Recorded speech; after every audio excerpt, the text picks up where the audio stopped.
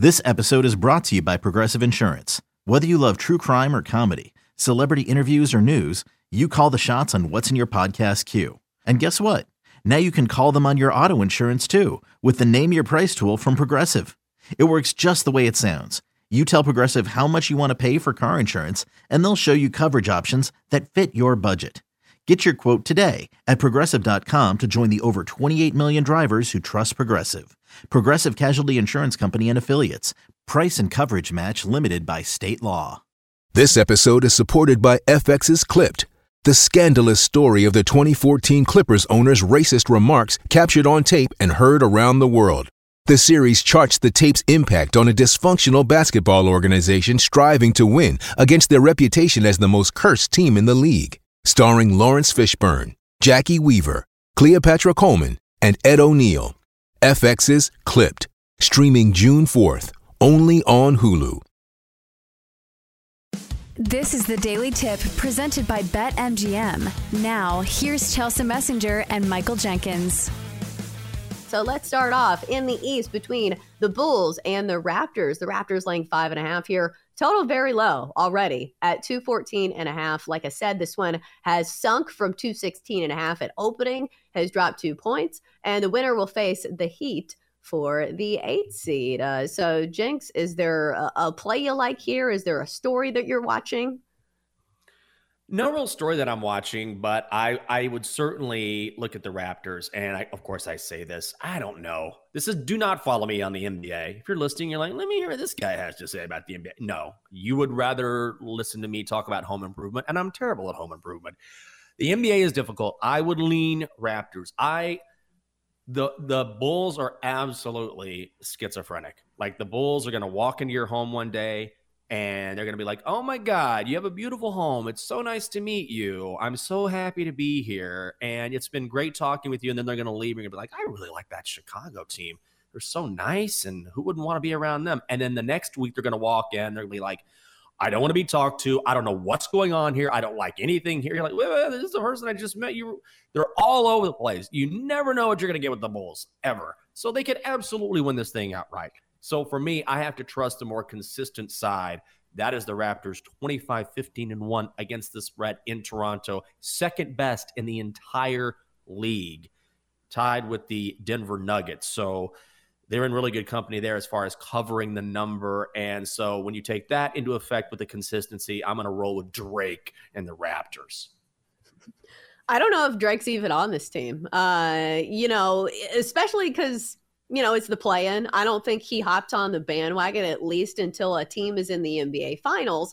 But the trends definitely point in the Raptors' direction. But I don't think I am going to bet on this one just simply because when you have one side that's so volatile, like that's not a game you want to bet on because there are two very different outcomes that could come out of this game. The Bulls winning outright or the Bulls getting blown out by 25. So I don't think it's going to be a play for me. I do think the Bulls absolutely have the talent to hang with just about anybody. We saw it during the last stretch of the season, beat Memphis outright, 128-107 as I guess they were favored in that game, but still beat the Bucks 105-92. But some of those other wins, like, all right, you beat the Pistons, you beat the Mavs, who were very much struggling down the stretch. So I don't know what to make of the Bulls, so I will be leaving it alone. And then finally, we'll talk about the total for a quick second because it's already so low. At what point is too low to play an under? Because, Jenk, I think you're right on the unders being the play, but this one's really low. 213.5? Yeah, I can't bet this total. I would probably bet under, I guess, based on the trends. But, man, when you see a number this low, it's just a stay away. I don't know. If you're going to bet the under on 214 and a hook, good on you. I don't have the guts to do it.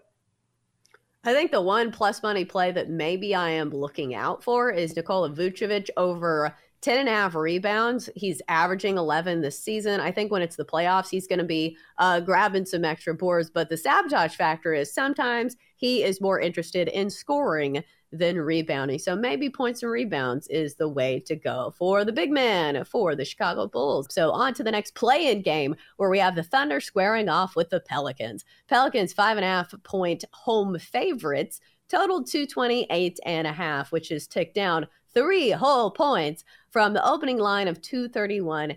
5.5. So the winner of this game faces the T-Wolves for the 8th seed.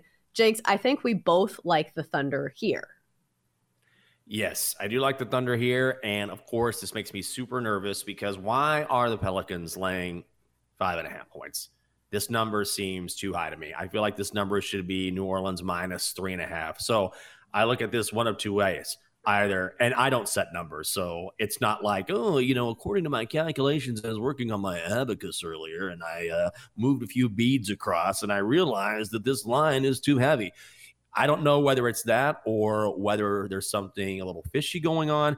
I would say you just got to trust the Thunder here and SGA. I tend to look at star players in spots like this and whether or not they can help cover because they can take over games. And he's certainly the best player on the court because Zion needs to make sure he feels like Zion before Zion gets back on the court. So, yeah, I'm going to lean Thunder.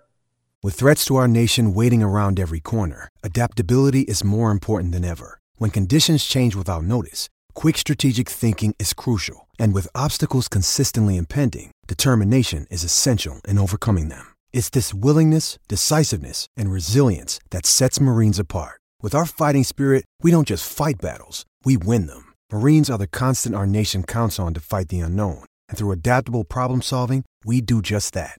Learn more at marines.com. Hey, it's Kaylee Cuoco for Priceline. Ready to go to your happy place for a happy price? Well, why didn't you say so? Just download the Priceline app right now and save up to 60% on hotels. So whether it's Cousin Kevin's Kazoo Concert in Kansas City, go Kevin, or Becky's Bachelorette Bash in Bermuda, you never have to miss a trip ever again. So download the Priceline app today. Your savings are waiting.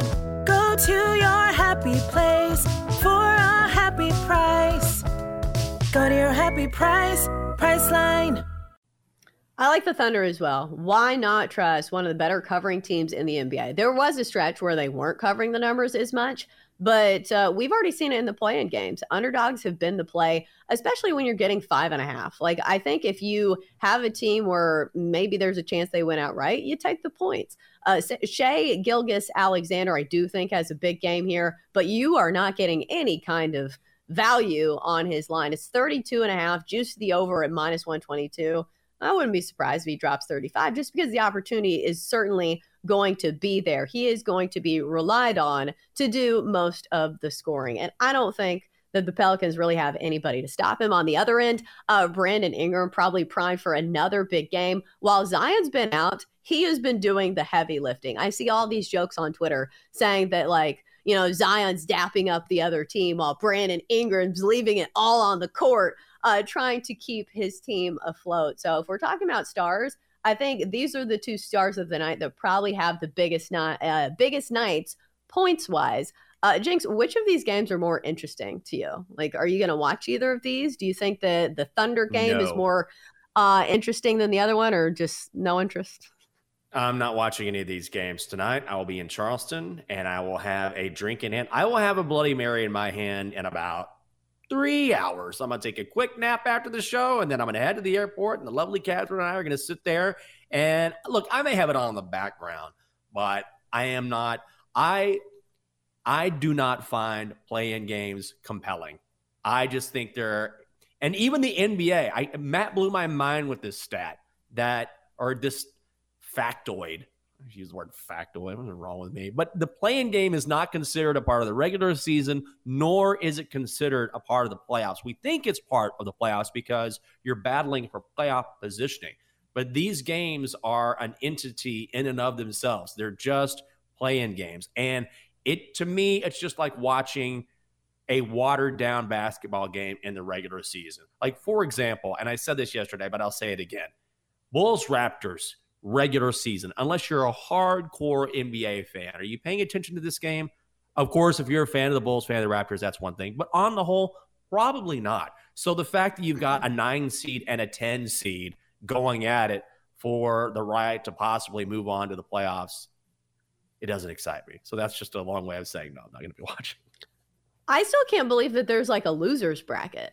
I thought that was reserved for like kids tournaments where they want to guarantee the parents drove all the way to, wherever for their kids tournament where they're going to be guaranteed 2 games. Like, I still don't understand the reason for it. Like, just do a 1-game thing. Like, do you really need the loser playing another game? I don't think so. It seems very odd. Well, it's just watered down. It's not like this is the loser and these are two great teams going at it. It's not like a series where you lose the game and you have another chance to get back in it. That's when it gets exciting because anything can happen. But man, when you're talking about two teams at the bottom of the Eastern or Western Conference, and what they're doing is they're battling and then the loser gets to play again. Like, where's the excitement there? There's too many teams at this point. Yeah, for sure. And it's all funny because they instituted this in order for more people to get to see Zion Williamson play basketball on a national stage. And what do you know? Zion's not even playing. Like, he's not even playing in a game anymore. Very sad to see. We hope that Zion returns to the court because he was supposed to be the next LeBron James. What are we doing? For more, listen to the Daily Tip presented by BetMGM. Weekday mornings from 6 to 9 Eastern on the BetQL network, the Odyssey app, or wherever you get your podcasts.